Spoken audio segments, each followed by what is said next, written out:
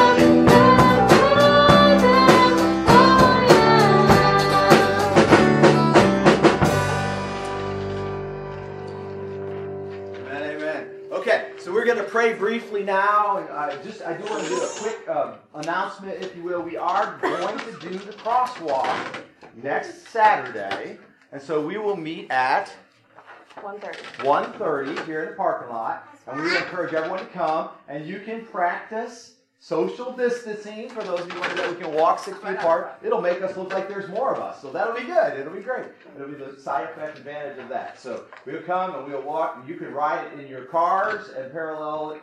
You probably will annoy other traffic, but you can get away with that for that one instance. And we'll come and we'll march the cross in honor of Jesus. It is God that can handle the problems of the community, the problems of the neighborhoods, the problems of our church, problems of our families, and the problems of the world.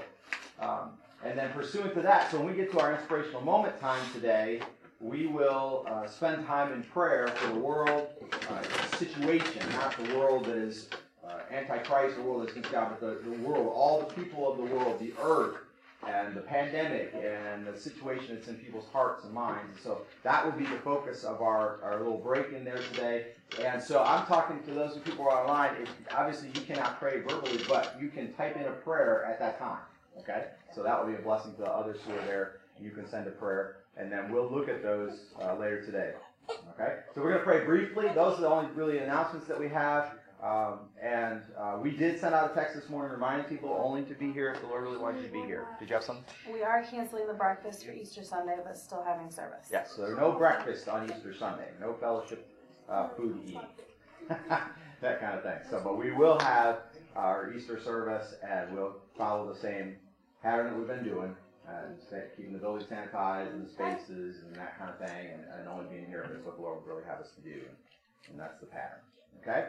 So let's pray together briefly and ask God to bless our service, and so that we can draw close to Him, and He draw close to us, and then we'll come back to prayer at the inspirational moment. Dan? Yes, sir. I got a really close friend, Bruce Woods is his name, and he's in the St. Anne's right now in the ICU. He's got a ventilator because he tested positive for COVID, and he's in really bad shape, so he could use a lot of prayer right now. All right. He's over 60. So. Yep. I got a coworker that got tested positive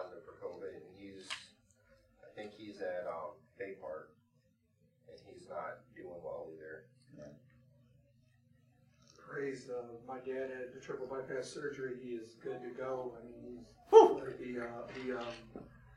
he was back. Actually, he's supposed to go to ICU for care. Now he's already back in his hospital bed. They might release him by this week. He's in condition like he probably never been before. He had found out he had 3 arteries blocked, and I'm thankful that he never checked it, but by God's mercy, just because of how things were dealing with, he was able to get there, and it was a complete success. So my dad's doing good. Wonderful. And Sharon, we don't know about her yet, but I don't think she has COVID, but she's just resting now, So other than that, God gets praise anyways, but just praise. So. Amen. That's awesome. Amen. That's good stuff. All right, let's pray together. Father in heaven, we simply come before you now, just desiring to honor you and to give you all glory. I suppose we couldn't hold it back if we wanted to, but we want to be practical today, Lord. We want to be intentional to honor you and give you glory. We want to say, you alone are God. We want to recognize that we have lived our lives at times where we didn't live like that, where you alone are God. We thought we were God, or we thought money was God, or we were distracted by the things of the world, or, Lord, things that we wanted. And we just ask you, Lord, to forgive us of those failures, and we're grateful that that forgiveness is available to us through Jesus, your Son, such a high price paid. Father, we ask you to take over this service time here and in every home where our hearts are turning towards you this morning, not just in the New Heights building, not just the New Heights folks that are tuning in on Facebook Live right now, Lord, but in every church that's your people, everywhere that your people are, in every home, in every building, in every parking lot. Lord, just take over the worship and lead us to truly honor you. And then, Lord, when the time comes for the word, the lesson, to learn, to grow, you excel in our hearts.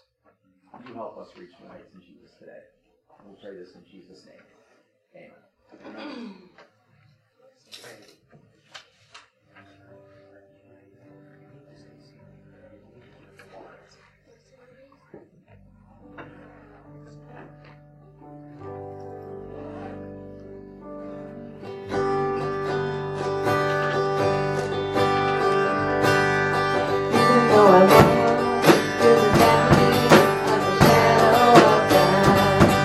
Perfect love is casting out fear.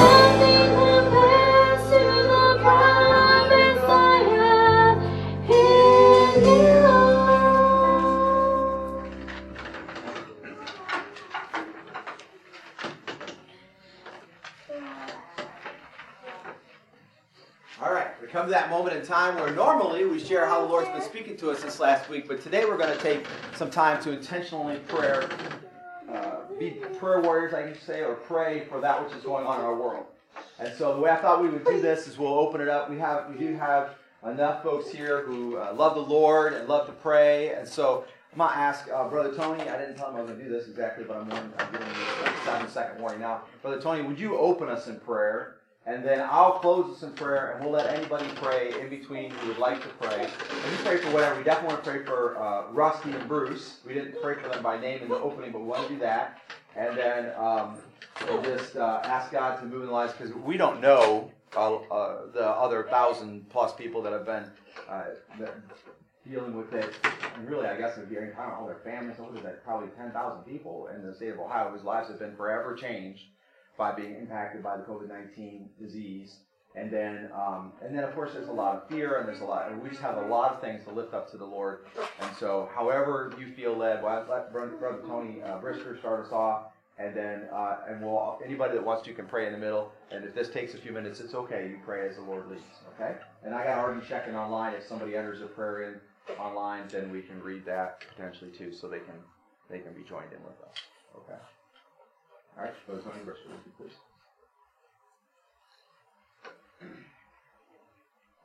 Heavenly Father, Lord, we come to you right now. Thank you first for another day you've given us, where we can come together as we've been doing. And our numbers are low, but those are here. We pray, Lord, for those that are being fearful and staying at home. And we understand. We just ask you, Lord, to be with us here as those that are here, as we worship together, to hear your word. Lord, don't fully understand how things get to this point. Never imagined something like this in my lifetime happening. Never really thought about doing it. But Lord, you allowed this, and there are many lives affected. I consider myself fortunate for some reason, because I've been out of town, away from people, and just been affected a little bit. But I see on the news, and sometimes I don't really know what to believe, or what was. I don't understand fully, because it's conflicting stories. But Lord, I know this. You allowed this to come upon us. Many people are affected. Many people have died. Many people are sick. And I've prayed many times for you to intervene, for you to put a stop to this. It's affecting closer and closer. It's affecting my family. I have a pregnant daughter. It was very fearful. And I'm like, I've never figured this. And it's a change in lifestyle. It's a change in what we normally do. I've never used hand sanitizer before in my life the last couple of weeks. Things are just kind of crazy. And we ask you, Lord, just to be with us, to give us patience, give us courage, give us strength. We ask you, Lord, to be with our world leaders as they give us guidance on what to do. And we as American people are going to do exactly what we want to do anyway. That's who we are. But Lord, help us to take this seriously. Help us to, as they say, flatten the curve, do what we got to do. But Lord, and in all that, help us to honor and serve you, glorify you, do all this.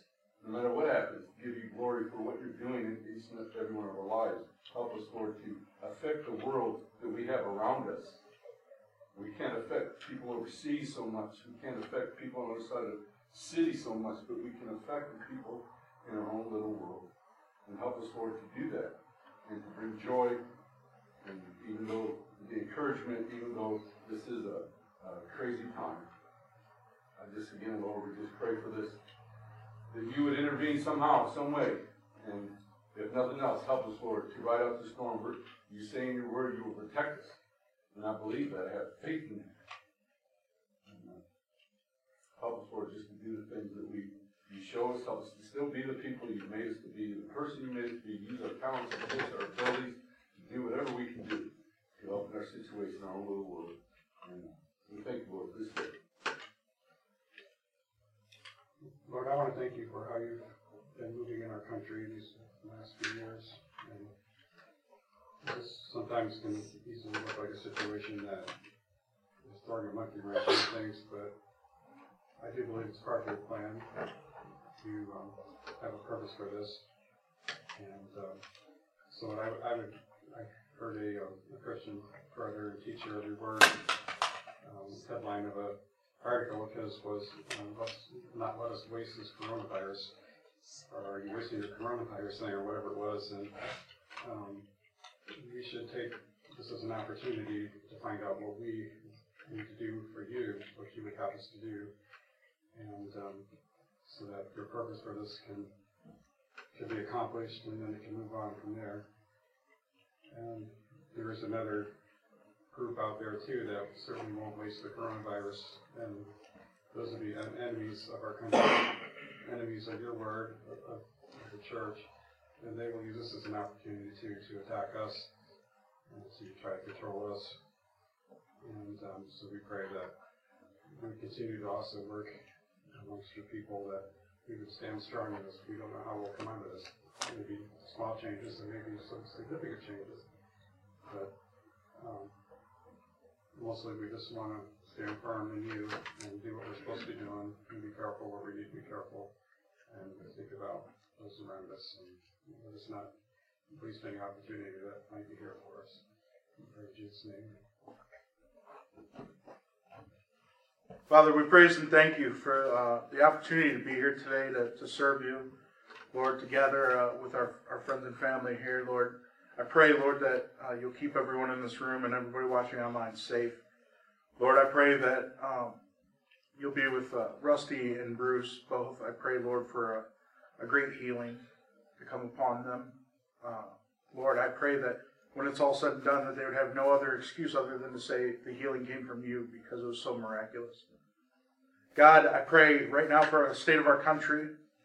Lord, a lot of crazy things are going on right now, but we know that you have things well in hand, that you are God, you are the Creator, you are our solid foundation.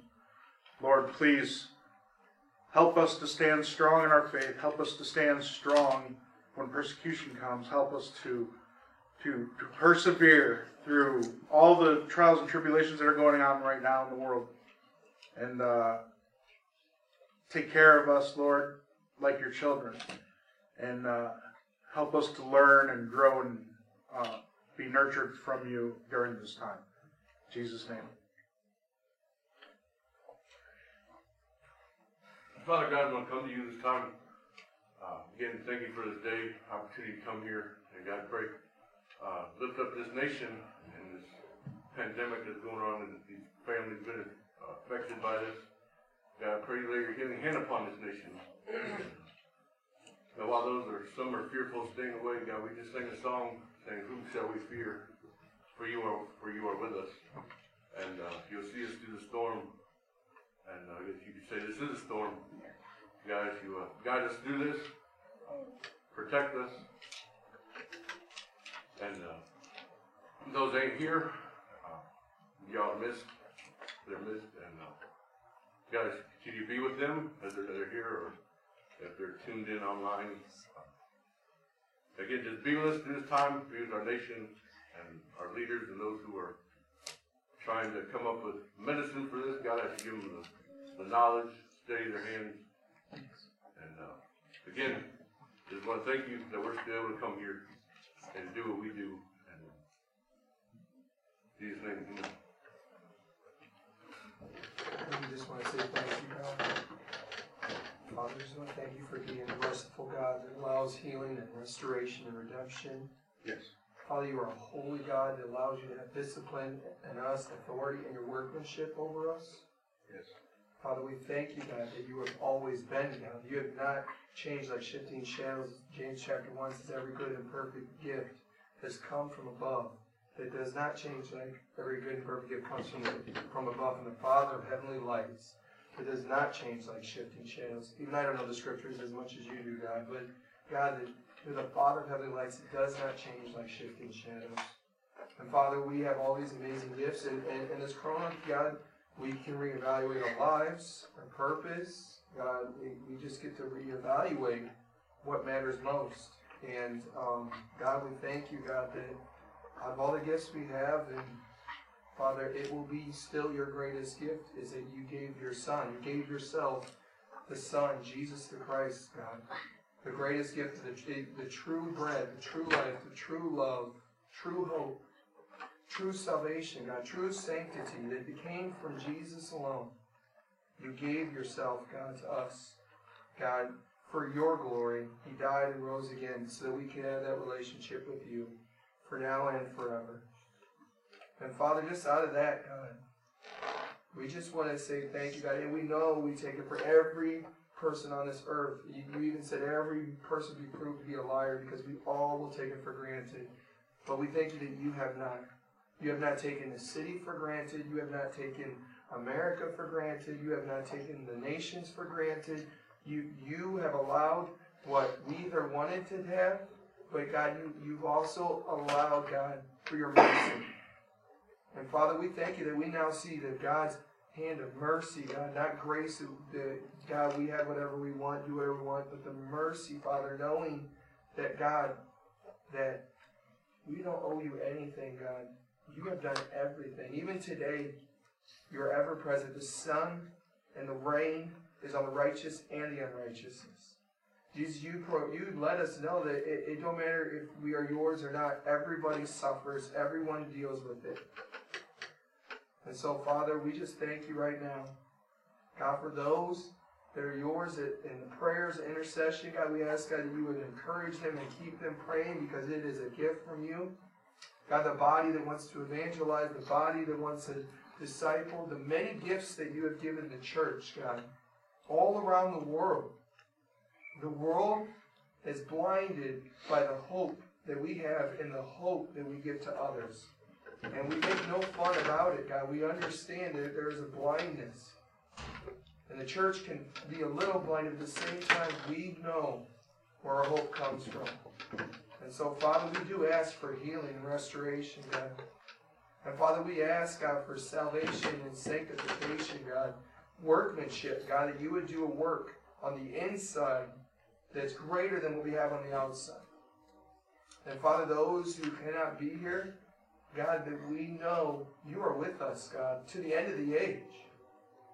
You said, teach us to obey all that we have commanded, and I will be with you to the end of the age, that you would be with us, God.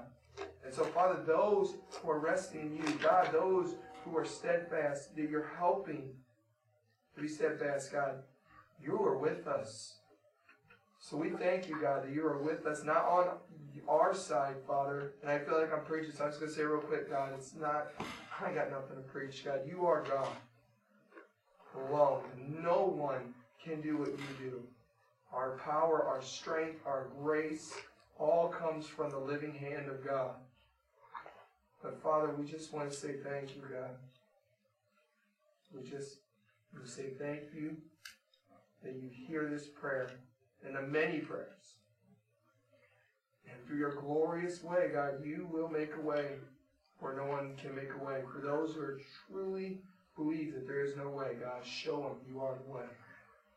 We thank you for being the way today. In Jesus' name.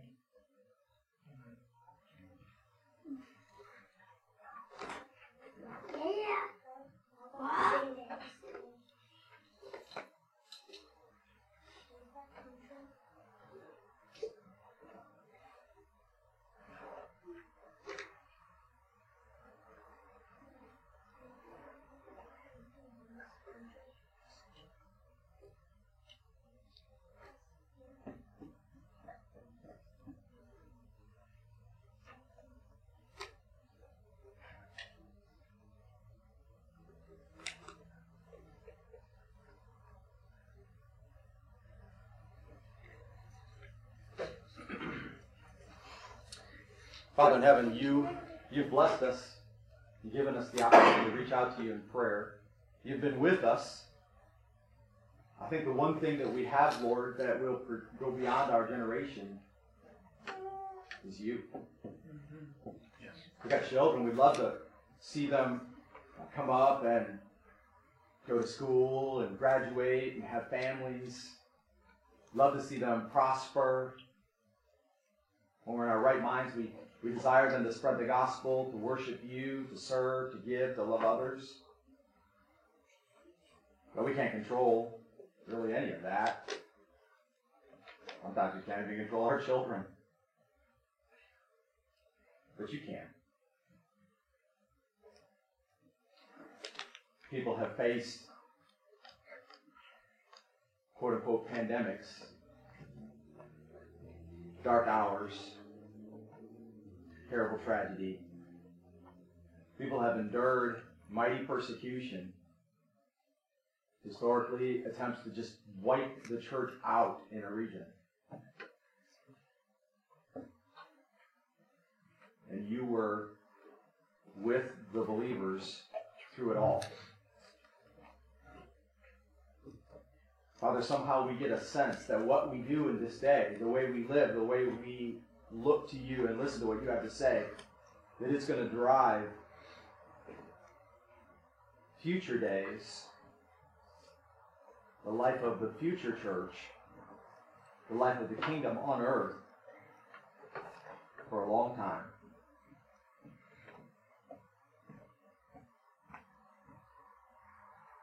There would always be a good reason to be silent. When more difficulties come, we believe that a cure for the COVID-19, that treatments, that vaccines, they're all in the offing. You have empowered amazing individuals with incredible intellect. And I was reading an article about how people are coming together from all the research firms all across the world, and much other research is kind of ground to a halt as people are really just pitting their minds to solve this problem. But the truth is, as great as you've made men,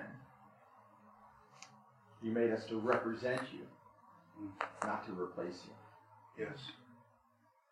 And so often on this earth, it seems like reason, emotion, passion, desire would cause us to replace you with something else. I was just reading in the Word this morning. It has nothing to do with the Scripture, Lord, but it really hit my heart hard when they made that calf to worship it after coming to the mountain while Moses was up on the mountain, and they made the calf to worship it. Later, when David would tell the tale, I believe it was David, when he would tell the tale, he would say, they traded their glory for the glory of that calf.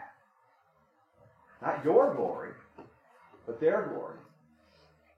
Father, I'm asking you to help your people, the worldwide, everywhere in the world, who are physically ailing, yes, who are in difficulty, who are in mourning and loss, yes, who are struggling through this, who are working long hours, who are in essential businesses, who are laid off, who don't have the money that they need, who are concerned about where the next bill is going to get paid. All of it, Lord. Help them with all of it. But, Lord,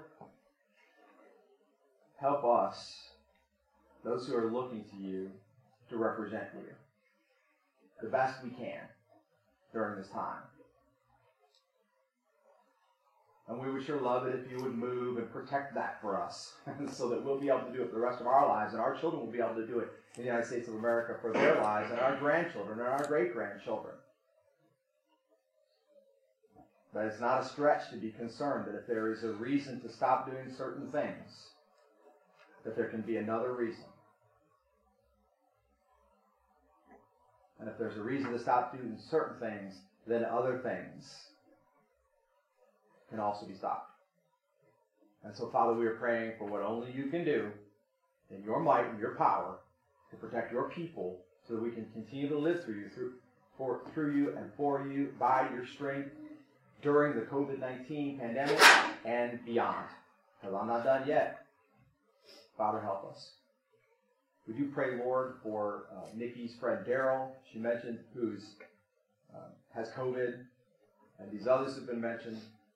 And those who may get it, we pray, Lord, that if there's anybody in this room who might get it, or anybody who's online with us today, or anybody who's part of our family fellowship, or part of our families extended, that might be in the offing of getting it sometime in the near future, that you would stop it in its tracks, and that we would not have to go through it. We would not have to deal with it. We would not wind up sick like that. Father, we'd love to pray that prayer for the entire world. But until you see fit to crush this virus, we know it will remain. Maybe something that people have to deal with ongoing. So, Lord, please crush this virus.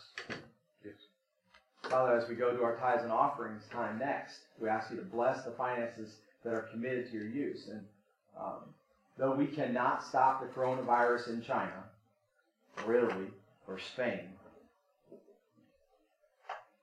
we can send the gospel. And we have missionaries there who are distantly a part of us, a part of our family, a part of the kingdom of God, folks that we help to fund to be on the field. And someone has probably, I don't know for sure, but statistically it's probably true, someone has died of the coronavirus who would not know Christ, would not be with you now if it were not for the efforts of the Southern Baptist Church and churches like ours. And so take our cooperative program giving, take our tithes, take our offerings, multiply them, use them, spread the gospel, and let us represent you in this way as well. And then, Lord, as you see fit, provide and bless the giver. As we transition, again, though we've asked you for much, we put it back in your hands. Your will, not our will, be done. Your kingdom come here on this earth. We pray it in Jesus' name. And all God's people said, Amen.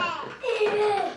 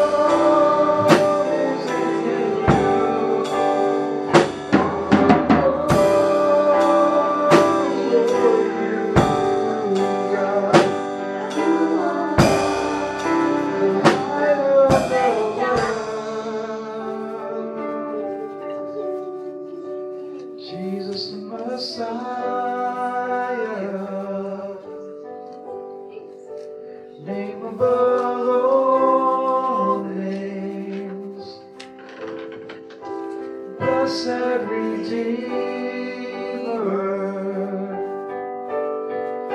Emmanuel,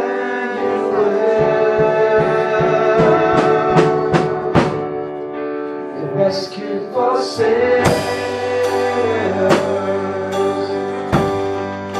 the ransom from heaven,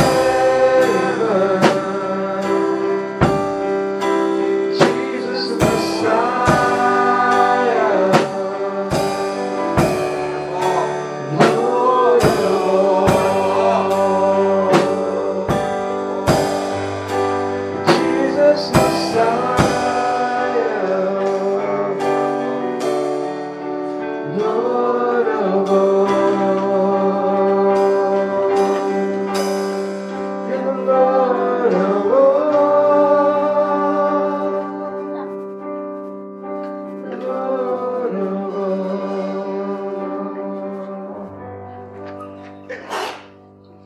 Bless you. Bless you.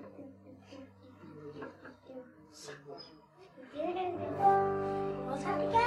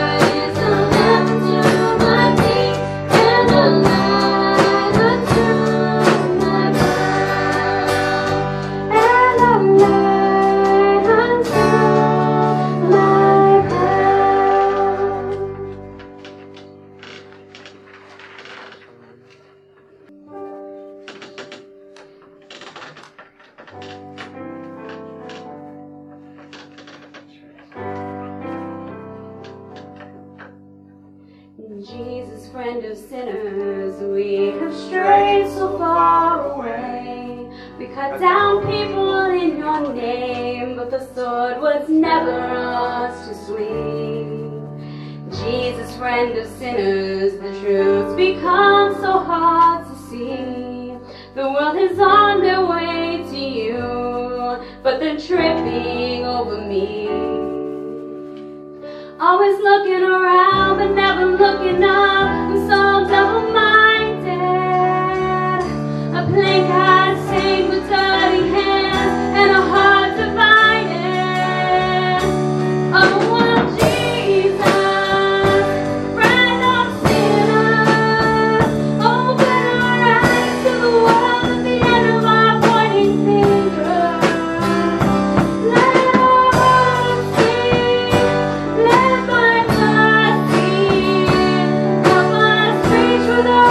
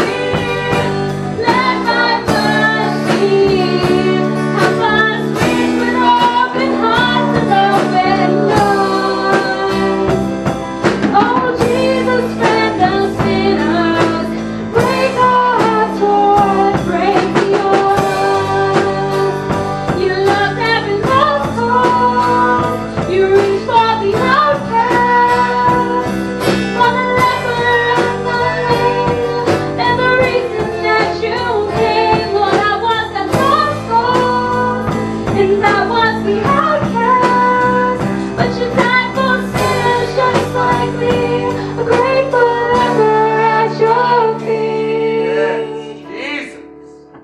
'Cause you are God, you are God, and your love endures forever. You are God, you are God, and your love endures forever. You are God, you are God, and your love endures forever. You are God, you are God, and your love endures forever. Jesus, friend of sinners, open our eyes to the world at the end of our pointing fingers. Let our hearts beat, led by mercy. Help us reach with open hearts and open arms. Oh Jesus, friend of sinners, break our hearts for one breaks yours.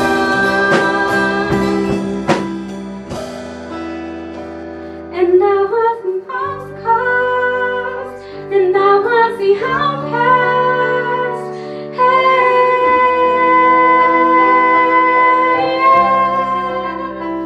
you died for sinners just like me, a grateful lover at your feet.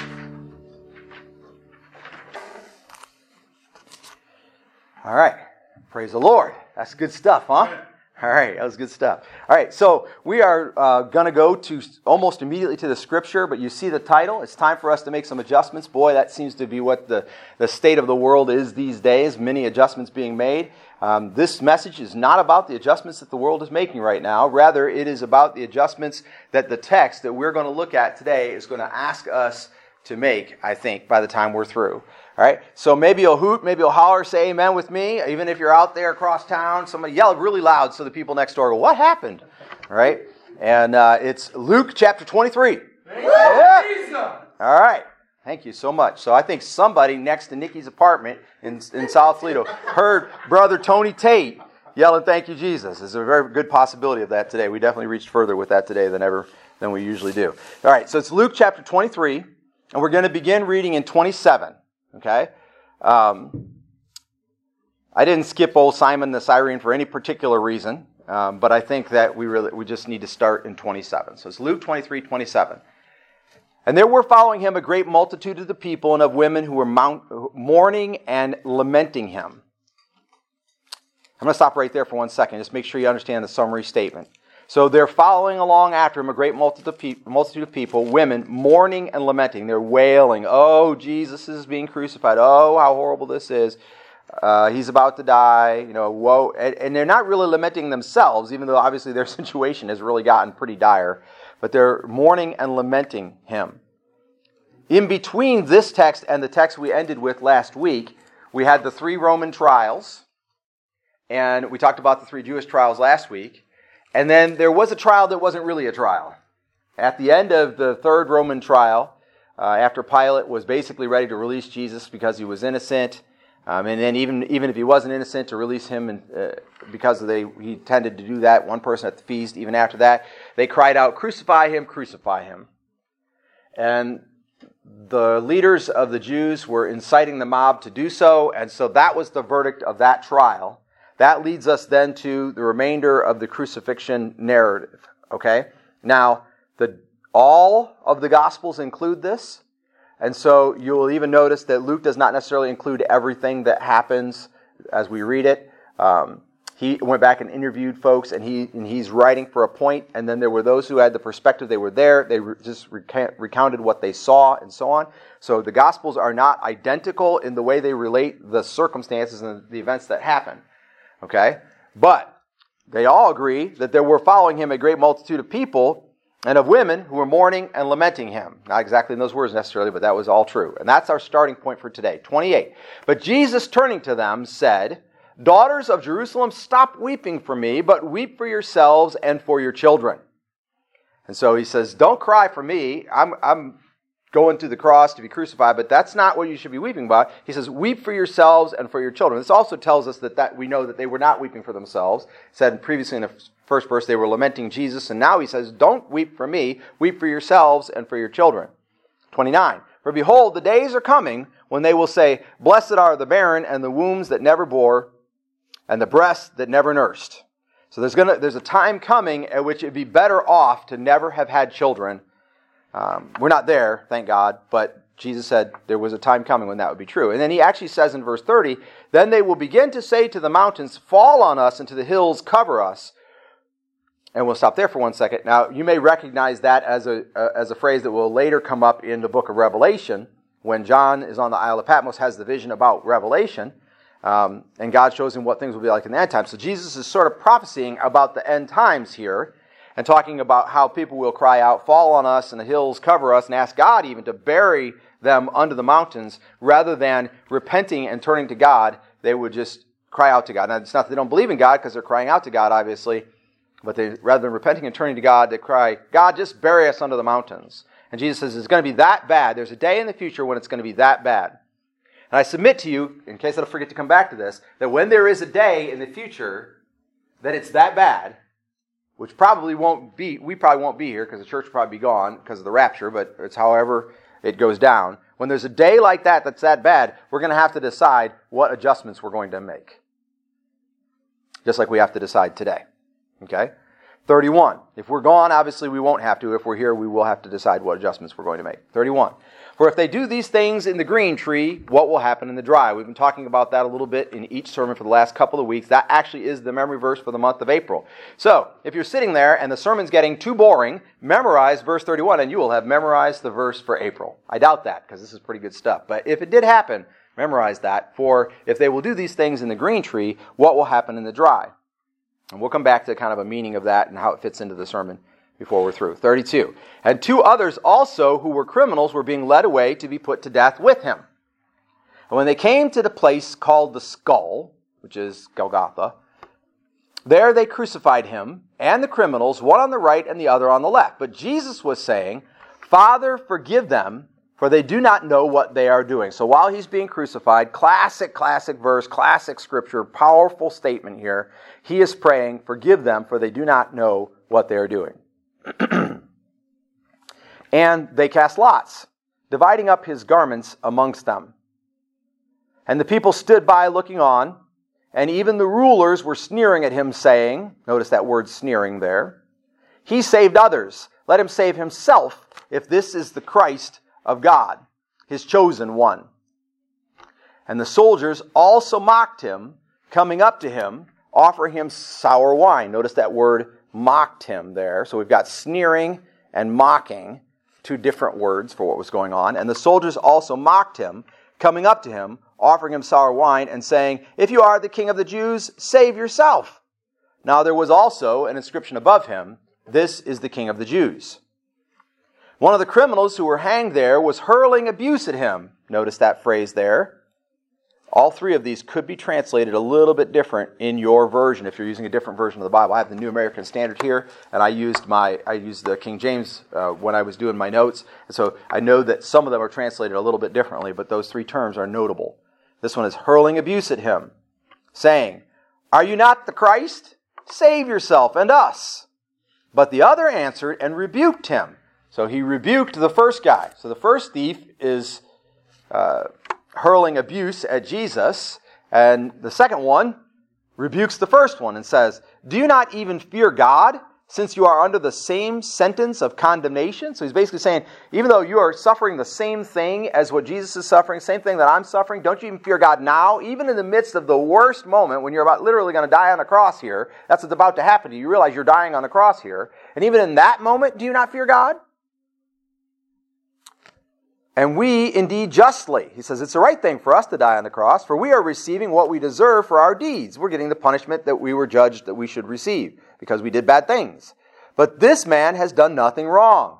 So here's another sort of a trial, if you will, another moment at which a guy is saying, now Jesus is innocent. So he's innocent. You're mocking him. He's innocent. We're not innocent. And he says, and he had said, do you not even fear God since you're under the same sentence of condemnation? And he was saying, Jesus, remember me when you come into your kingdom. So that thief on the cross says to Jesus, remember me when you come into your kingdom. Sounds like a prayer, doesn't it?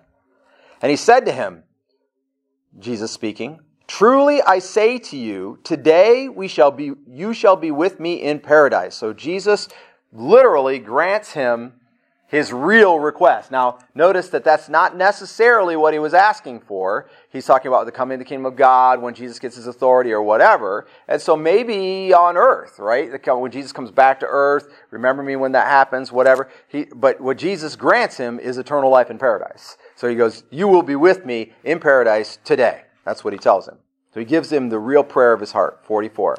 And it was now about the 6th hour, and darkness fell over the whole land until the 9th hour. So we're talking about roughly noon to 3. The sun being obscured, and the veil of the temple was torn in two.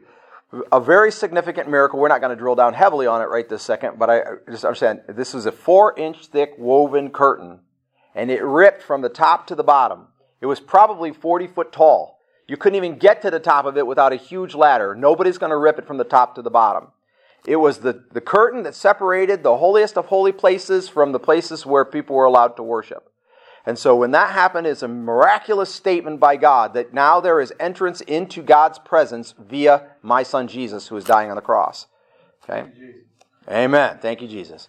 And it was now about 6 hours, and darkness fell over the whole land until the 9th hour, the sun being obscured, and the veil of the temple was torn in two. And Jesus, crying out with a loud voice, said, Father, into thy hands I commit my spirit. And having said this, he breathed his last. Now when the centurion saw what had happened, he began praising God, saying, certainly this man was innocent. Again, a recognition of the way Jesus died and the way... Remember, Jesus is responding to his situation. Don't miss that. He's praying for others. He's commending his hands into the Spirit of God. He's forgiving sins. That's Jesus. Isn't that what Jesus does? He's thinking of others. He's forgiving sins. He's ushering people into the kingdom of God. He's commending his Spirit into God's hand. Jesus is still being Jesus, even though he is in need of responding to the worst circumstances anybody could ever need to respond to. All right? Now, when the centurion saw that what had happened, he began praising God, saying, certainly this man was innocent.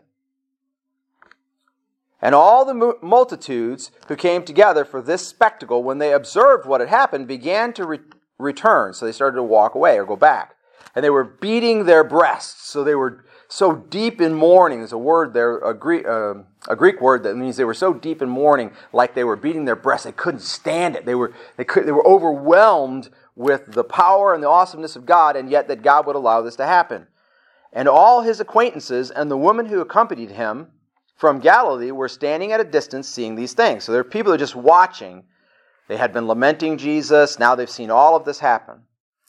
We're going to read to the end of the chapter just so we have the historical, but we've seen everything we need pretty much for the sermon today. And behold, a man named Joseph, who was a member of the council, a good and righteous man, he had not consented to their plan and action. So he was a member of the council, but he didn't vote. He didn't agree to it. A man from Arimathea, a city of the Jews, who was waiting for the kingdom of God. This man went to Pilate and asked for the body of Jesus. He took it down and wrapped it in a linen cloth and laid him in a tomb cut into the rock where no one had ever lain. And it was the preparation day, and the Sabbath was about to begin. So that phrase right there, just a side little Bible lesson here, that phrase right there is the phrase that puts the doubt in the Lord's Supper that we celebrate actually being the Passover meal. According to what this is the preparation of the Sabbath. The way that would work would be, this is the day they kill the lamb, so they don't have to do it for the festival, right? So that's where there's a little doubt as to whether it's actually a Lord's Supper observance. The Lord's Supper observance is actually a Passover meal. And it was the preparation day, and the Sabbath was about to begin. And there was a law saying that no body could hang on the cross during the Sabbath. And so it's convenient for them to take the body down. He's dead. Elsewhere in the other Gospels, we hear run through with a spear. They came to break his legs, didn't need to because he was already dead, so they ran through with a spear to make sure, because no one's going to risk that, because if he comes down off the cross not dead, that Roman centurion's life is sacrificed. So they weren't going to risk that. That's all in the other Gospels. But here it says, now the woman who had come with him out of Galilee followed after. So Joseph has the body, and he's taking it to put in the tomb, and the women are following after. And they saw the tomb and how his body was laid. And they returned and prepared spices and perfumes. So they went back. The body is laid before the Sabbath begins. They go back and prepare the spices and perfumes. But now the Sabbath is beginning. And it says, and on the Sabbath they rested according to the commandment. So they stopped. They didn't go out and try to prepare his body really for burial now. Instead, they're resting on the Sabbath. So we leave him in the tomb. Joseph is gone. And the ladies have not gone back out to the body yet at the end of chapter 23. Okay, so there's a couple things I want you to see in this passage, and I'm going to use a couple of terms I think the Lord really kind of laid on my heart, and some of it's abundantly simple. And the first thing is, we have to realize that different people's plights are different, even though they might be together. We could literally be standing right next to someone, and the problems they're facing, the life they're living, the situation they're in could be completely different, way more dire, way more difficult, or way better, right? You could be standing next to somebody. I'm reminded of a friend of mine who said that they were part of a small church, and the church was really struggling, and they struggled and struggled and struggled for a couple of decades, and they had people in the church, but it wasn't very big, and they were financially struggling, and then one person passed away, and when they passed away, this is a person that never had much, they seemed very frugal, they were always struggling, getting by, whatever. When they passed away, they left $1 million to the church. And everybody went, whoa, wait a minute. Because they were right next to that person all the while misjudging the plight of that person. That person was not living a frugal existence and not spending any money because they didn't have access to any money. They were not spending any money because they chose to not spend any money, right? So they were living that frugal existence, frugal existence, there's the words, even though they didn't have to. They didn't really have to. Right? They could have lived high on the hog, or they could have been donating tons of money or whatever, but it was when they passed away and they left all that to the church found out. We didn't even know what their plight was. The fact is, even in this room right now, that you may look around and say, everybody in this room is comfortable and they're following Jesus, and we're all trying to know more about Jesus. We're all listening to the sermon, and we're all studying, and we're all reaching new heights in Jesus, but you don't actually know. There could be somebody here right now struggling with temptation. They walked in the church today going, I don't know, and they're going to walk out of church today going, I don't know, because they're in a plight, they're in a situation that's different from somebody else's, and we don't know what they're going to do. Okay? So different people's plights are different regardless of what you may think. In this story, we see a number of people in different plights, right? Jesus is literally on the cross being crucified. So are the thieves. But how different is their plight from his plight? They were thieves. They literally deserved this crucifixion under Roman law. They were being put to death for what they did. Jesus, on the other hand, has said, I lay down my life. No man takes it from me. That's how stupid people have been over the years to think that the Romans or the Jewish people had some guilt in crucifying Jesus. If anything, they were literally acting out what Jesus had ordained would happen, which was he would lay down his life. Now, offenses may come, but woe to those through whom those offenses come. Right? So Judas needed to betray Jesus, or did he? But either way, someone was going to betray Jesus. Somebody was going to lead him to that point of crucifixion. But woe to him whom the offense comes through. Right? So we still have a responsibility for our response, and I'll get there in a second. Notice that there was Jesus and that there were the thieves, but there were others as well, right? There's the Roman soldier. His plight is different than everybody else's. First of all, as far as he's concerned, while he's crucifying two thieves and some guy that everybody agreed would be crucified, and Pilate gave the order and whatever, and probably these Roman soldiers are actually attached to the Jewish temple, so they're not literally part of the Roman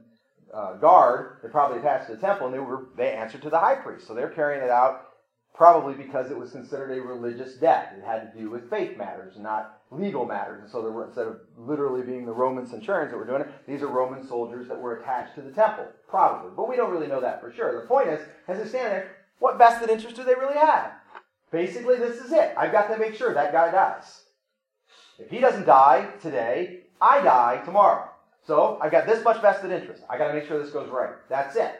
I also have to make sure that a mob doesn't rush across and take him down, because if he escapes, I die, right? I have to make sure that he doesn't spew some secrets about the governor or something that they need to know, or he doesn't talk to the mob and say, okay, go kill Pilate, and get them to start sedition and get them to go mob against Pilate or whatever. And so I have to make sure that so he's a keeper of the peace that is just problems are not happening, not actual peace. He probably doesn't have any peace, right? But he's just a soldier sitting there. If you will, he's following orders, right? And actually, we see in one particular place that he's literally following orders. And I'll get that in a second when we talk about responses.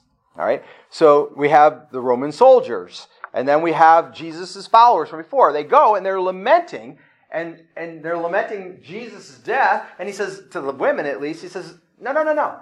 Don't mourn me. Weep for yourselves. Right? And so we see them responding, and he actually corrects the way they're responding. And they're lamenting Jesus and weeping for his death, and he tells them, no, don't do that. Do this instead. So by way of transition, that shows us that there are responses to these plights.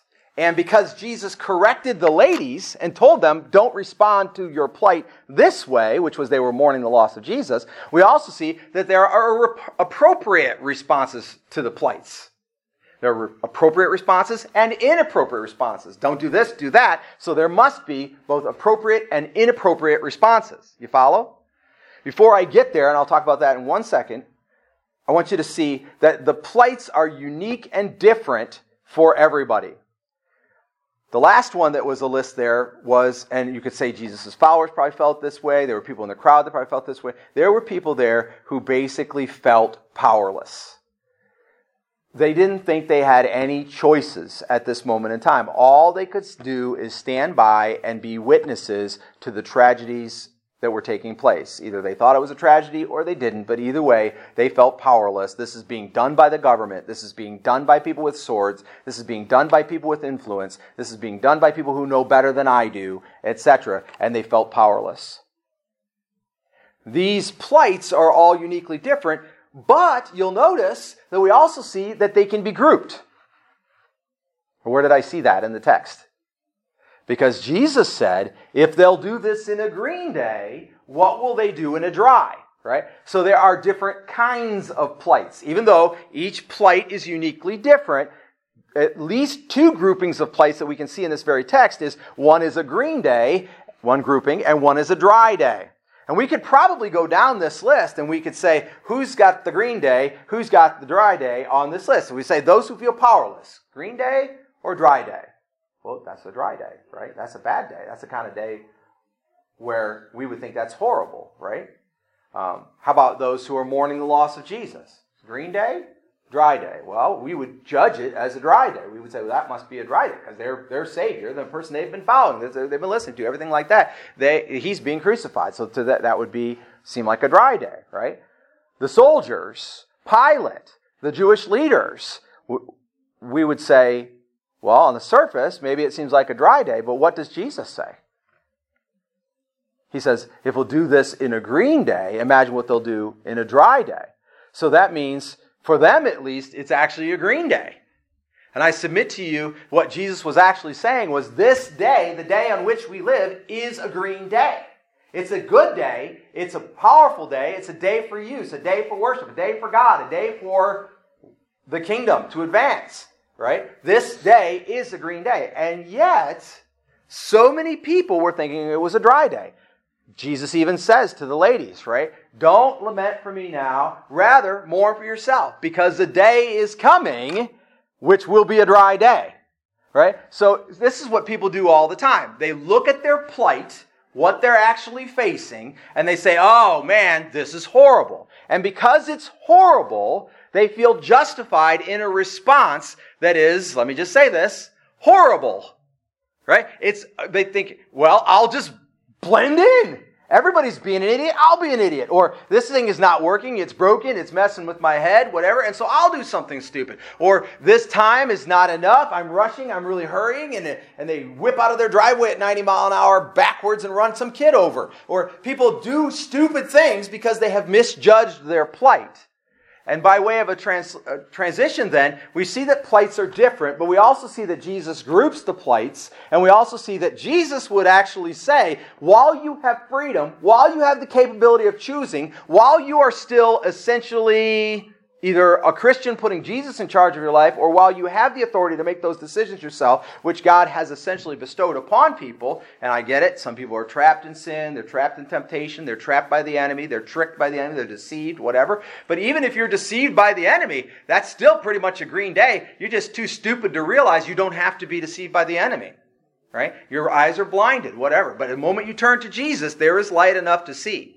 So you could say, I'm done with all of that, and immediately turn to Jesus, and the day would go back to being, you think, a terrible day where you can do terrible things now, and it would go back to being a green day.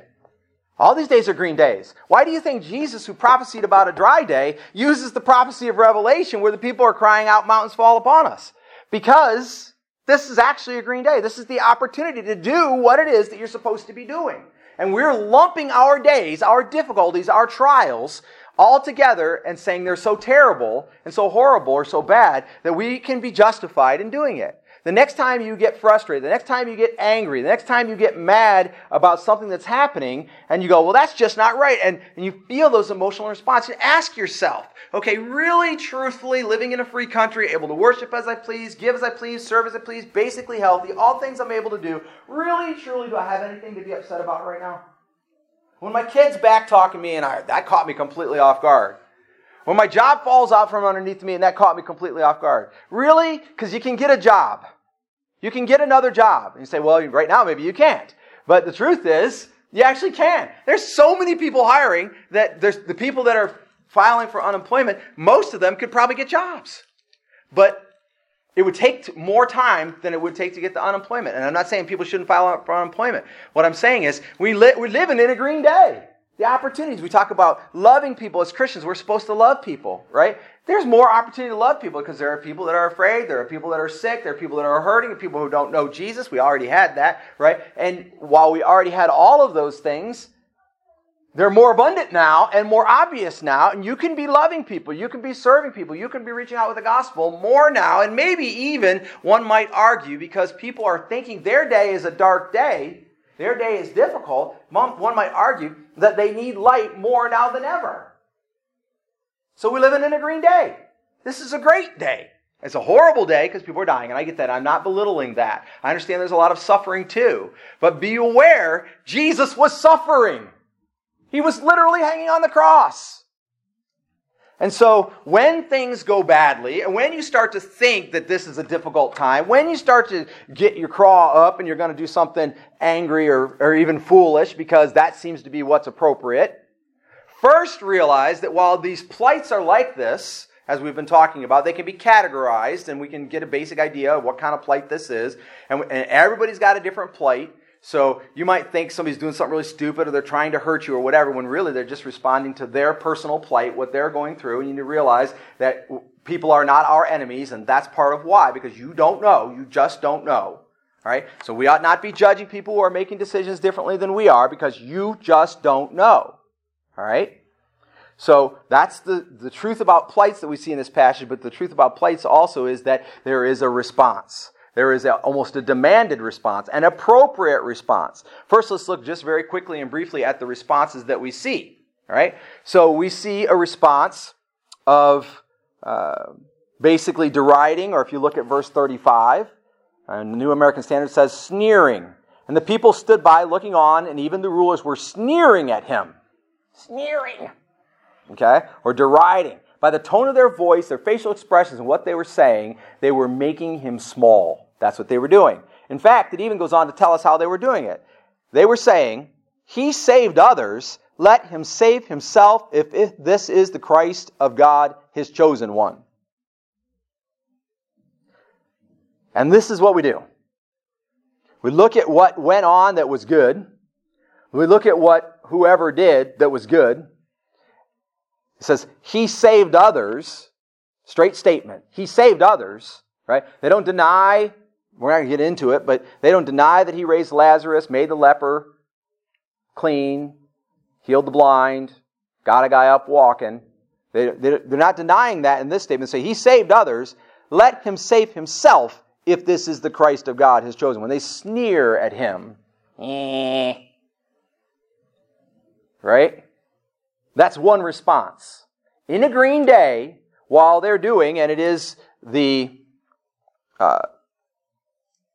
rulers who are doing that, while they are fulfilling the destiny of Jesus to die on the cross, and they're angry with Jesus for being the kind of guy that he is, and because he spoke against their teachings, and he called them hypocrites, and he said, woe unto you Pharisees, woe unto you scribes, right? He corrected their path, and they wouldn't take it, and he did it in an adversarial way, let's not kid ourselves, and now they're crucifying him, and they sneer at him. I mean, he's dying anyway.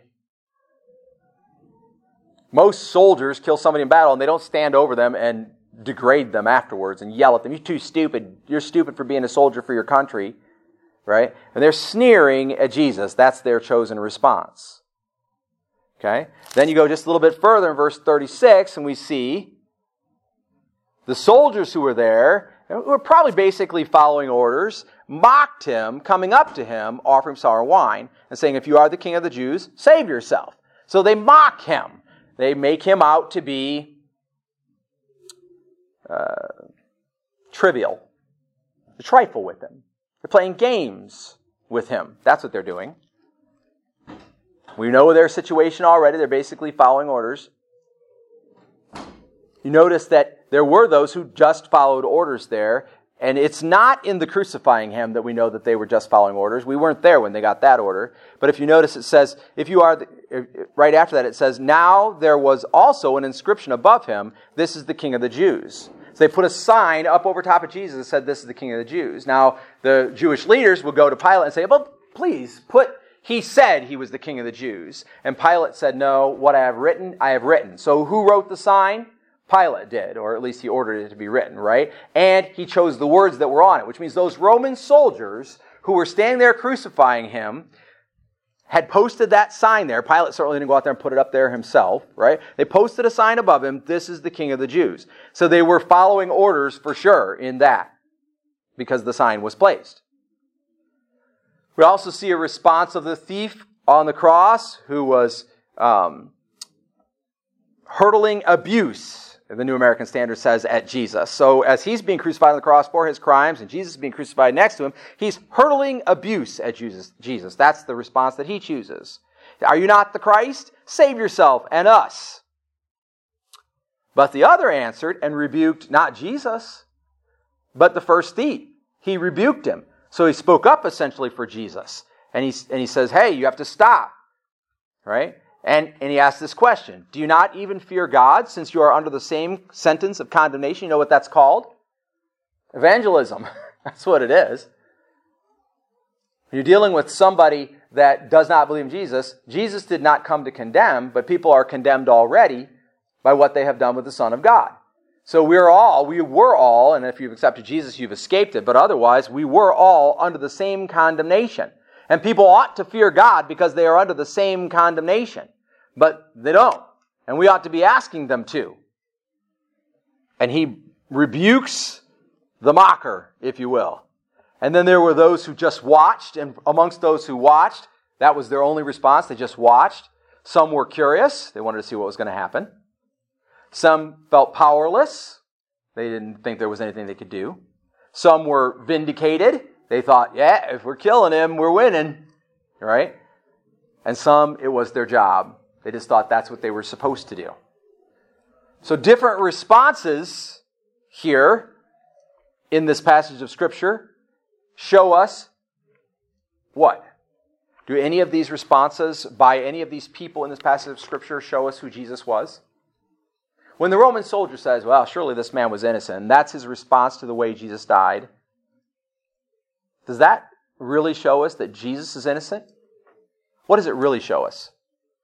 It really shows us that the Roman soldier observed the way Jesus died and all the things that happened, and the Roman soldier began to think that Jesus was innocent. That's what it really shows us, right? When someone says something about somebody else, it doesn't really tell you anything about the other person because you don't know whether it's true or not. It really tells you something about the person who told you. It tells you that they believe it's true if you think they're not a liar, right? So the Roman soldier when he responded that way, tells us something about him. And we can go right through this list, and every single one, all of these responses, who do they tell us something about? When they mock Jesus and say he saved others, does that tell us that Jesus saved others? No, that's not actually what tells us that Jesus saved others. What tells us that Jesus saved others is all the stories of the New Testament, right? What that actually says is the person who said that thinks that Jesus saved others, or that they're using that as part of their argument to say that Jesus should be able to save himself, right? So every one of these responses speaks not about Jesus, really, as much as it speaks about the person who's doing the responding. But we can see that they become the plight that Jesus then has to respond to. Right? So follow me now. This will take your thinking caps for 1 second. Get your thinking caps on. If you're snoozing, Miss Nikki, wake up. Here we go right now, okay? All right. So when people respond to the circumstances that are going on, they become part of the plight of each other. You understand? So when RJ responds to something that's going on in his life, he becomes part of my plight. I now have to deal with whatever he just chose to do as part of what I'm going through. That's the nature of relationships. When Arden decides to respond to his situation a certain way, he's having trouble with his girlfriend, or he's having trouble in school, or something like that, and he decides to stay up until 2 o'clock in the morning fretting about it, or talking about it on the phone, or playing video games so as not to think about it, or whatever, I have to deal with that. That becomes part of my plight. What people do as a response to the plight that they are in actually is not gets translated from being a response to now being the plight of everyone else, right? And look how Jesus responds, because that is how we're supposed to respond, isn't it? We're supposed to be Christians. We're supposed to be followers of God. The word Christian means little Christ. So we should respond to the plight, which includes all the responses of everyone else, as Jesus did. And now, you want to say simply, or we want to say simply, that then we ought to pray for others, we ought to lead them to salvation, and we ought to forgive, and we ought to commend our hands in the Spirit of the Lord, right? And I'm with you, that's basically true, but that's not where I think the text is teaching us today, right? If you didn't already know that as a Christian you're supposed to pray to God, you're supposed to trust God for your salvation. You're supposed to forgive others. Remember the Lord's Prayer? Lord, forgive us as we forgive others' trespasses. And at the end of that, Jesus said, because if you can't forgive others, you can't be forgiven. So if you didn't already know those three things, and that you're essentially supposed to love others as a Christian, then you missed something along the way in Christian 101.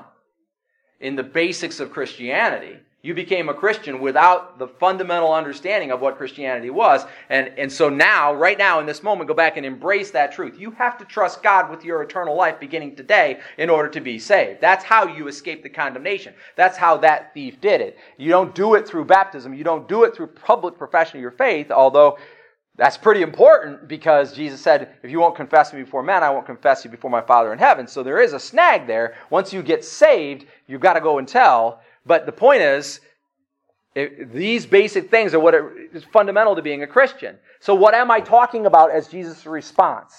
Well, Brother Tony said it in his prayer earlier today. Anybody remember what he said? Let's be who we are. Jesus was being Jesus on the cross. Now, when you think about the soldiers that were there, do you think any of those soldiers ever put a sign over anybody's head before that said, the King of the Jews? I doubt it. Pretty much this is the only time that ever happened. Do you think that any of them ever said, as one of their people that they crucified died, they ever walked away and said, I think he was probably innocent? See, they were transformed by their plight. They were changed by their plight. Their responses were where that was catalyzed. Again, thinking caps on. Wake up, pay attention here. Okay? So, the plight exists. You always have one. You can't get away from it. Your situation, what's around you, what's going on, that's your plight. You always have one.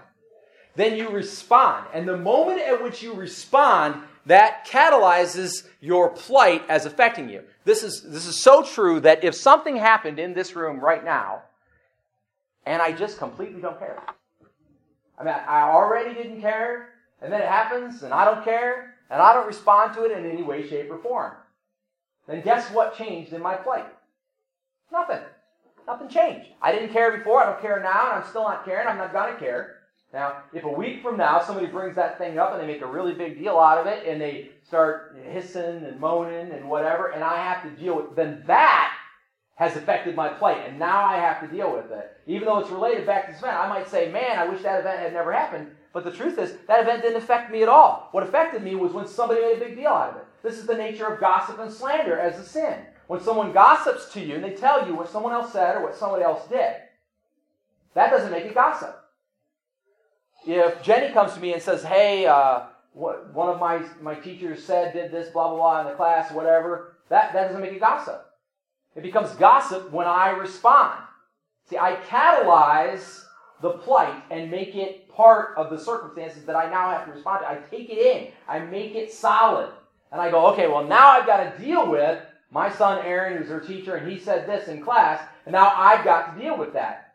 But actually, I wasn't there. I didn't see it. It wasn't meant to be part of my plight.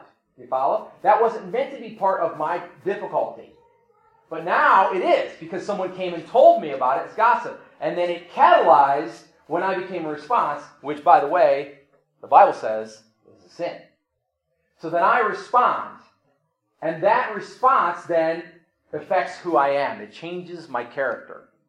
I run role-playing games. We play role-playing games on a regular basis. And you have a character sheet in role-playing games. And when something happens in the role-playing game, and let's say you say, my character really likes chocolate. And from now on, my character is really going to like chocolate. I'm always going to play my character as really liking chocolate. Then you write that on your character sheet. You catalyze it. You sink it in. Now, a month later, if you're playing your character, and you say, well, my character doesn't like chocolate, well, you're contradicting what's on your character sheet. You've changed what happened there, and you can't do that. You're affecting the story. And you can say, my character has now decided that he doesn't like chocolate. But there better be a plight, there better be a situation or something, or it just doesn't make sense. This is how the universe works. We all live in our plights. We all respond to our plights. Our responses affect other people and become their plights. This is the nature of it. It's the negative side of what the church fellowship does that lifts us all up to be more like Jesus. This is the negative side, the plight and the responses. And Jesus handled this beautifully as our example as he's being crucified. What's his plight? Nobody's truly believing in him. Nobody's supporting him. They're literally killing him. He's bleeding out, suffocating, has to push his bare back up against the wood to be able to exhale so he can take another breath of air, and he'll eventually die because no man can continue to rip his back open against a rough wood surface that's already flayed back open to be able to take that breath, and he'll suffocate. And if he doesn't suffocate, they would break his legs with a wooden rod so he can no longer push his back up and cause himself that pain and try to survive. And when you're on the cross, you can't not do it until you can't do it. You just have to keep trying to push yourself up because there is an instinct in you to breathe. And so pushing yourself up becomes part of exhaling. And down you go, and you're constantly grinding your back on the cross. That's his plight. It's horrible. He's got the most horrible plight, so much so that they invented a word which is excruciating, which we say when we stub our toe, but the truth is that doesn't begin to compare. That word is only for pain of the cross. And so he is enduring the pain of the cross. And as he is enduring the pain of the cross, you know what he does? He bees Jesus. Where are the adjustments? Where are the adjustments? What adjustments does Jesus have to make in who he is? He doesn't. Because he only does what he sees God doing. He is God the Son, the living Christ, and he just does what he knows he's supposed to do. Now, in order to be able to do that, you have to back up the story a little bit before crucifixion, don't you? You have to back up the story and arrive at a life trusting God, arrive at a life following God, arrive at a life being the person that you're supposed to be. I watched a movie this week about that very thing. It's called Greater. It's on Netflix for free if you want to watch it. Highly recommend it. It's a football movie. It's a good one, too. Really good one. And it's a true story. Completely true, they say. I don't know the person, so I don't know. It's based on a true story. It's called Greater. Highly, highly recommend it. It's about a young man who does all the right things. A Christian. Follower of the Lord. And he becomes who He is. The movie begins, so I'm not wasting anything because it's the very beginning of the movie. They're mourning His death. We're all going to die. Some of the greatest atheists of all time, you know how they died? Grinding their teeth until their fillings pop out. Their necks so tight, their upper body muscles so tight, so angry, so mad, so clutching, grasping onto life, refusing to die. Is that the way we're going to go out? How are you going to respond when you actually reach a real plight that you can't overcome? There really is a dry day. Now, the kind of adjustments that people are being called to make in this day, many of them actually are part of who we are, and that's why we're doing them. Brother Tony said he had never used hand sanitizer before a couple of weeks ago. Truth is, right now, in the middle of COVID-19, you don't have to use hand sanitizer. You can wash your hands. There was an elderly gentleman, I think he was like 83 or something, and they asked him, a friend of mine who's a pastor in Mississippi, asked him and said, what's your secret to long life? Because he's in his early 80s and he's strong as an ox and still going strong, doing all kinds of things. So what's your secret to long life? And he says, I wash my hands 20 to 30 times a day and my face 10 to 15 times a day. That's the secret to long life. Should have been doing that all along. The fact that we all have to rush to wash our hands, sanitize our hands, and be respectful of other people with germs and like that. The fact that it seems like it's so much of an adjustment. A lot of that, it seems like it's so much of an adjustment because we weren't doing what we should have been doing in the first place. Now, we've amped it up, been asked to amp it up by our government to make it a little bit more extreme than what it was previously. And some people wash their hands in the middle of the day for the first time ever. But that's not Brother Tony. Brother Tony's washed his hands quite often. And so have I. The point is, sometimes the adjustments that you have to make to try to feel like you're you in the middle of the plight or the difficult time, you should have already set them up. You should have already made them previously. Listen, if you're not reading your Bible every day now, in the middle of the COVID-19 situation, what's it going to take to get you to read your Bible every day, for crying out loud? If you're not praying and talking to God literally all day long, are you going to suddenly start when and if you get a diagnosis? If you're not giving, serving, and loving other people, if you're not sitting at home fantasizing about more ways to be godly to other people, if you're not doing that, when's it going to start? Does God have to give you a really green day, like you got to win the lottery, I need $40 million in the bank, and then I'll start loving other people? It ain't going to happen. If you're not doing it now, when that happens, you're not going to start loving other people. Does God have to give you a really horrible day? You got a diagnosis, you're going to live 48 hours, so for that last 48 hours, I'm going to start loving other people? It ain't going to happen. You'll make adjustments, but you won't make the kind of adjustments that will bring you to where you're supposed to be at, because we're already supposed to be making those adjustments. Before the COVID-19 scare began, it was everybody's common knowledge that there was a pandemic coming. This is literally not even a surprise. If you don't believe me, click on Netflix and watch a video called Pandemic, which came out several years ago. Go back and look at all the literature and stuff that came out of the swine flu issue, which took place in 2009, 2010. Everybody has known that a pandemic was coming. Everybody that cared, that was looking. It's always been coming, which guess what that means? When this one's over, another one coming. We will have another pandemic however often God allows it until Jesus comes again. It's not going to stop. The world is old. Sighing. It's groaning for redemption. There's 1,000 times more tornadoes every year now than there was 20 years ago. 1,000 times. Earthquakes, floods, wars, terrorist attacks. It isn't going to stop. Why? Because much of that is a response. And that response to the plight of creation, where you're talking about flood, earthquake, all that, creation, like us, has a plight. And its response is in keeping with its creation. We have earthquakes because the earthquake is groaning. Wants to be redeemed. Not going to happen. Not until Jesus comes again. People are responding. The thief is stealing because he wants. Anybody here want anything? Sure, we all want something, right? That's a common part of our plight. But he has determined that his want is so severe and part of his plight, and his response is, I'm going to take it even though it's not mine. The adjustments that we need to make, we should have been making, should still make, and should make going forward.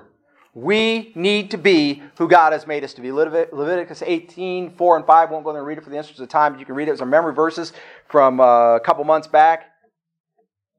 Basically, God says, you will follow my commands, because if you follow my commands, these are the things by which a man may live. Do what God wants you to do. I mean, is it that confusing? This is about Jesus' character, isn't it? It's not about the situation. I brought a couple items up here, and this is my closing object lesson. I brought a couple items from home. In particular, these are the two that I want to show you. You know what this is, and you know what this is. You know what this is? It's a rubber mallet. Made of rubber. I think you use it for like pounding out a dent and things like that, right? Somebody know what this is used for? Anyway, it's a rubber mallet. I had it for a really long time. I've used it a couple times, not very much. This is a hatchet. And it's got a nice hammer on the back for, I suppose that's probably for driving in a wedge, or you can pound in a nail or something with it. But that part won't split wood, but this part will. Mostly. It's not very sharp right now. See how these have different character? Anybody want to cut a tree down with this? I don't want to cut a tree down with this, to tell you the truth. Maybe a branch, okay? Anybody want to cut a branch down with this? How about if we decided right now to split this piece of wood? Could we get anybody in this room to try to split this piece of wood with this hammer? And don't stop until it's done. If you're strong enough, you probably could. I doubt it, because I think this would break first. Yeah, this is a wooden handle. That might break first. Yeah. But then when it broke, maybe you'd get then you could kind of gouge it for about a decade. You know? The point is, I don't think this is going to work. But this, even though it's a little dull and needs sharpened, you could do it, couldn't you? Why? Is it because this wood is so strong? The wood is strong, but it's not that strong, right? Because imagine if this were steel. Right? If this were steel, would you want to try to cut it with this? No. No. It's not impossible. I mean, maybe, somehow, some way, over a decade or something, you could take this in a store and use it to rob the store and get a steel saw. That's about your best chance at cutting this, right? The point is, it's about the character of the items involved. And that's what was going on at the cross. And that's what's going on in the world right now. Your responses are about your character. And they catalyze your character. So much so, Jesus said, it is not that which goes into a man which makes him unclean, which means not useful to God, but that which comes out of his mouth which makes him unclean, not useful to God. When you say it, you've responded to it. When you respond to it, you catalyze it. Anybody here use social media? Have you ever seen anybody post anything on social media that you disagreed with? Have you ever posted a response? You know what you did when you posted a response? You posted what they posted to your wall. So now everybody can see what they posted that you disagree with. Wasn't very smart, was it?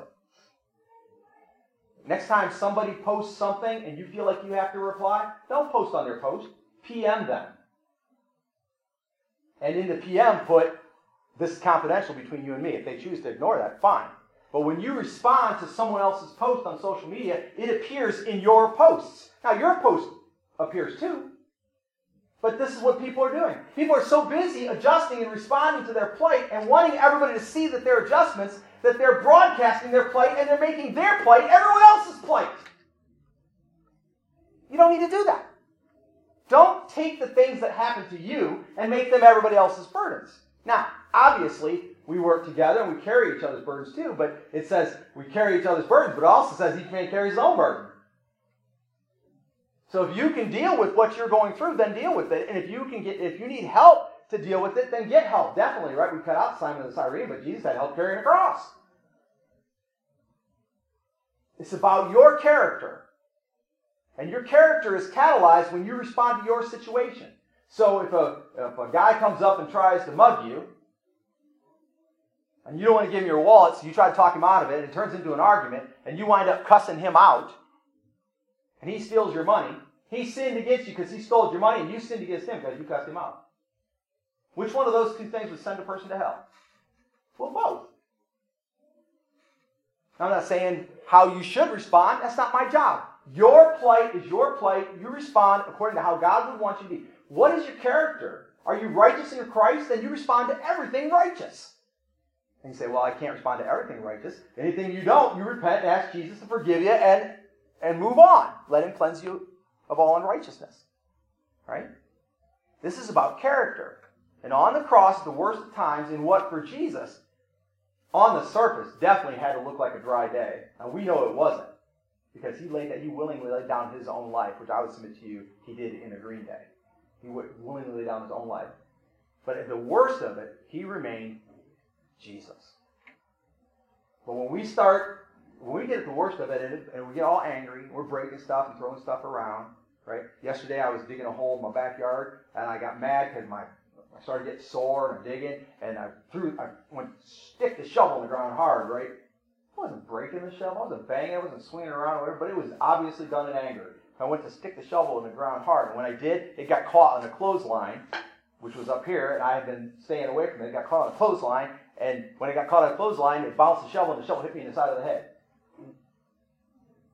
And I could have reacted to that too, you know what I'm saying? That could have made me really mad. But instead what I did was, that was dumb. I'm reacting to my situation. I'm responding in a way that is not even me. It's not godly. It's not Christ-like. It's not anything that I want to be. And then I catalyze that as part of my character. So who am I? Let's be really realistic. Who am I? I'm a guy that needs help from God to not respond in anger to things that I face. And sometimes, as he says of yesterday, sometimes I don't accept that help. I just respond in anger anyway. I'm not comfortable with that character. I don't want that to be my character. I want my character to be, I'm a guy who follows God and does whatever God wants me to do in the difficult times and that I think are difficult and the times that I think are easy. I want it to be like that. So I use these as an illustration about us wanting to be, if you're going up against wood, you want to be this guy, not this guy.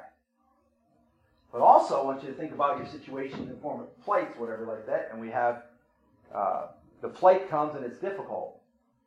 And if you think about the character being how you're going to respond to the plate when it gets difficult, and say, if this is your plate, which one do you want to be? I'd still rather be this one, I think, right? But I can see that it's, probably either one could survive. This one's got a handle. It looks nicer, it's newer, whatever. Keep your coffee in it. I guess I normally would like to be this one over this one. Old, used up. In fact, Jerry already threw this one away once, and I took it back out of the garbage. All right?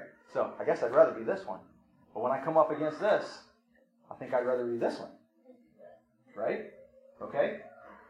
And then if it was this, which one do you want to be? Well, you definitely rather, if this one's going to break. It's going to shatter. It's going to be really ugly. What happens to that one if this comes down? So remember, while you're catalyzing your character by your responses to your perceived plight, you are creating your future character.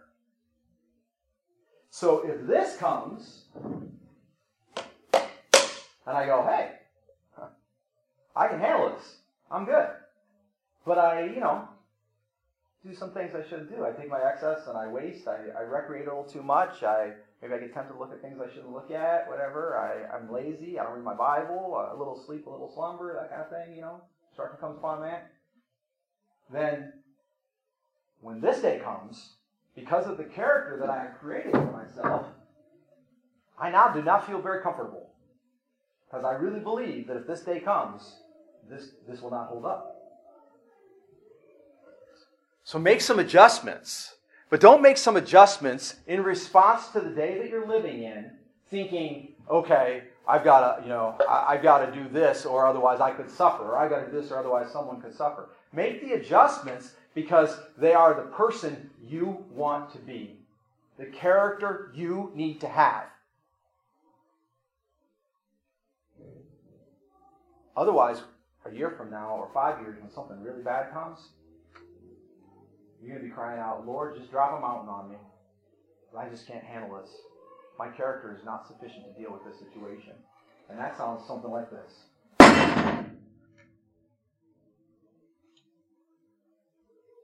Or you can make the adjustments.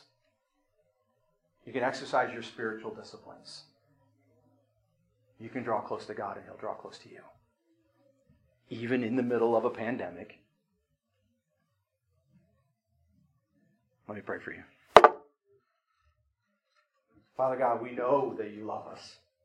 That is evidenced, is testified to by the way molecules work, the way stars gleam, the way planets rotate, the way breezes blow, the way trees flutter in the wind, the way you care for even the sparrows. And if you care for the sparrows and they're all taken care of, then what cares have we?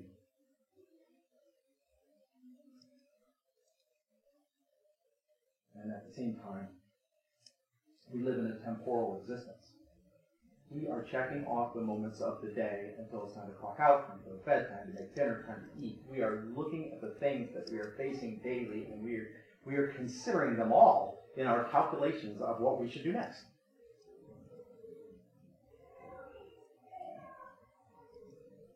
And I'm here to say, I feel in myself anyway,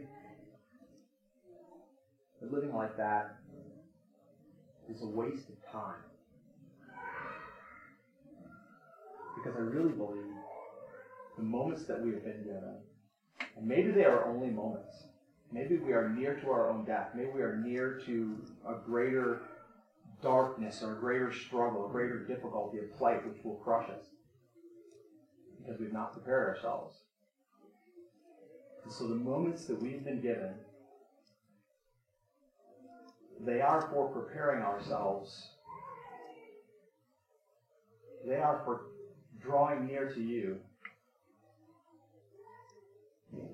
They are for exercising spiritual discipline, which is praying, reading our Bible, worshiping, serving, loving others, giving, meditating, journaling, taking the Bible in a variety of ways. That's what these moments are for. Even in the middle of the COVID-19 pandemic. A month ago, I was struggling to find time to read my Bible. Struggling to find time to prioritize it. And often asking you for forgiveness. Often asking you to strengthen me and to better my schedule and so on. Now I'm working more hours to serve people, to love people, to run the life station and deliver groceries and pick up groceries than I was before. But I haven't had any trouble finding time to read my Bible.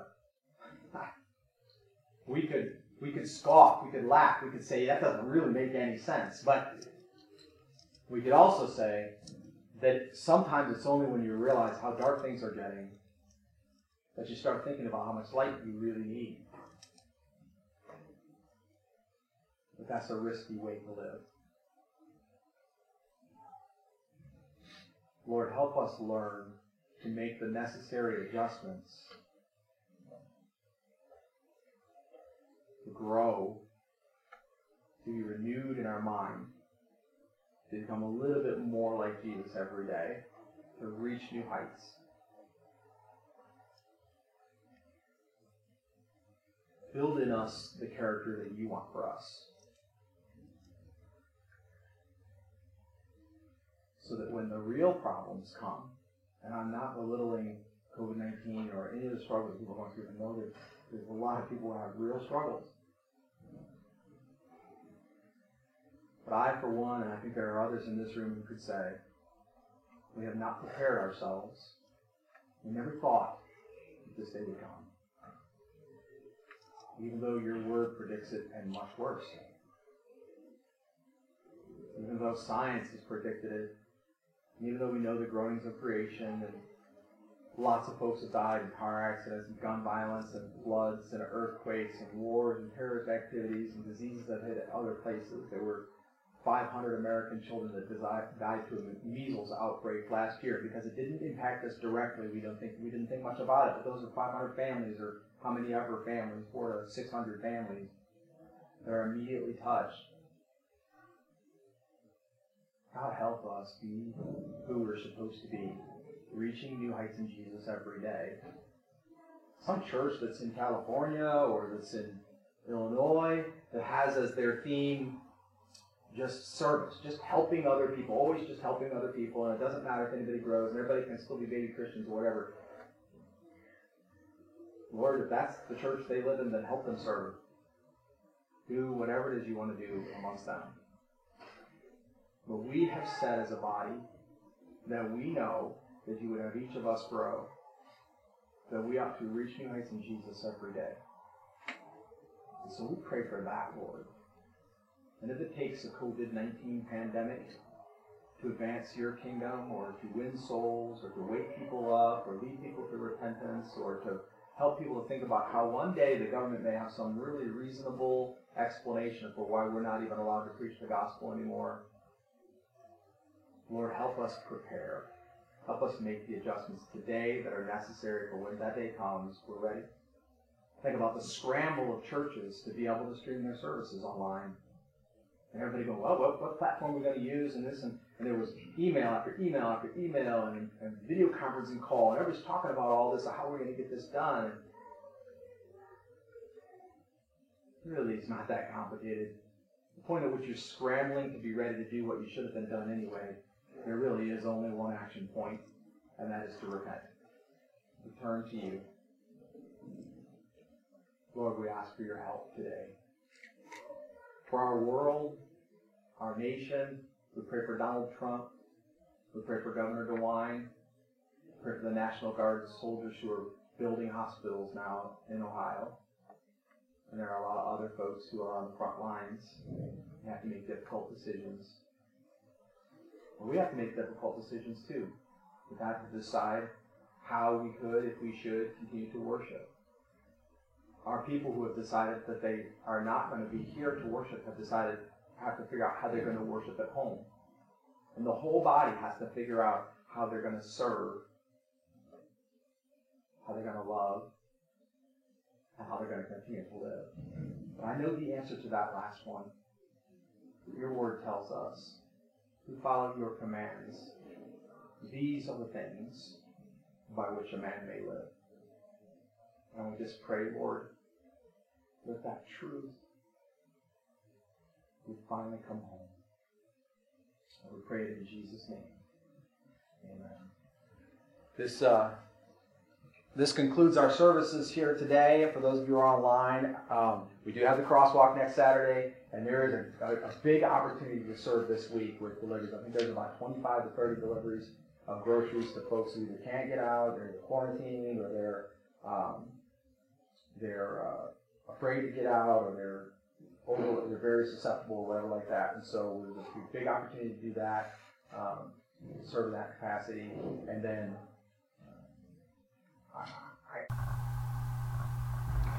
Thank you for listening to this podcast from New Heights Fellowship Baptist Church of East Toledo. New Heights Fellowship Baptist Church is a Southern Baptist church. It was planted by the Southern Baptist Convention, the North American Mission Board, constituted roughly 4 years ago in May. In fact, we'll be hitting our 4-year anniversary coming up here in May in 2020. And so we are grateful to be here serving in Toledo, making every effort we possibly can to love our neighbors and to support one another as we attempt to advance the kingdom of God.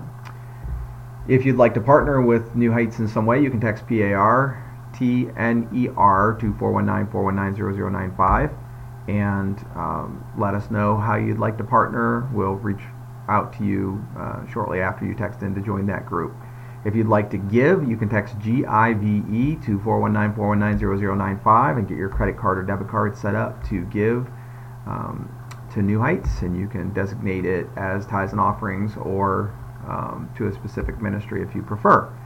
And if you'd like to know more about New Heights, you can visit us at churchtoledo.com. You can listen to other podcasts on Podcast Garden /podcast/NHF, or on anywhere that you like to listen to podcasts, iTunes or by Google Podcasts or whatever method. So we're grateful that you've dialed in today, and we hope you'll do it again.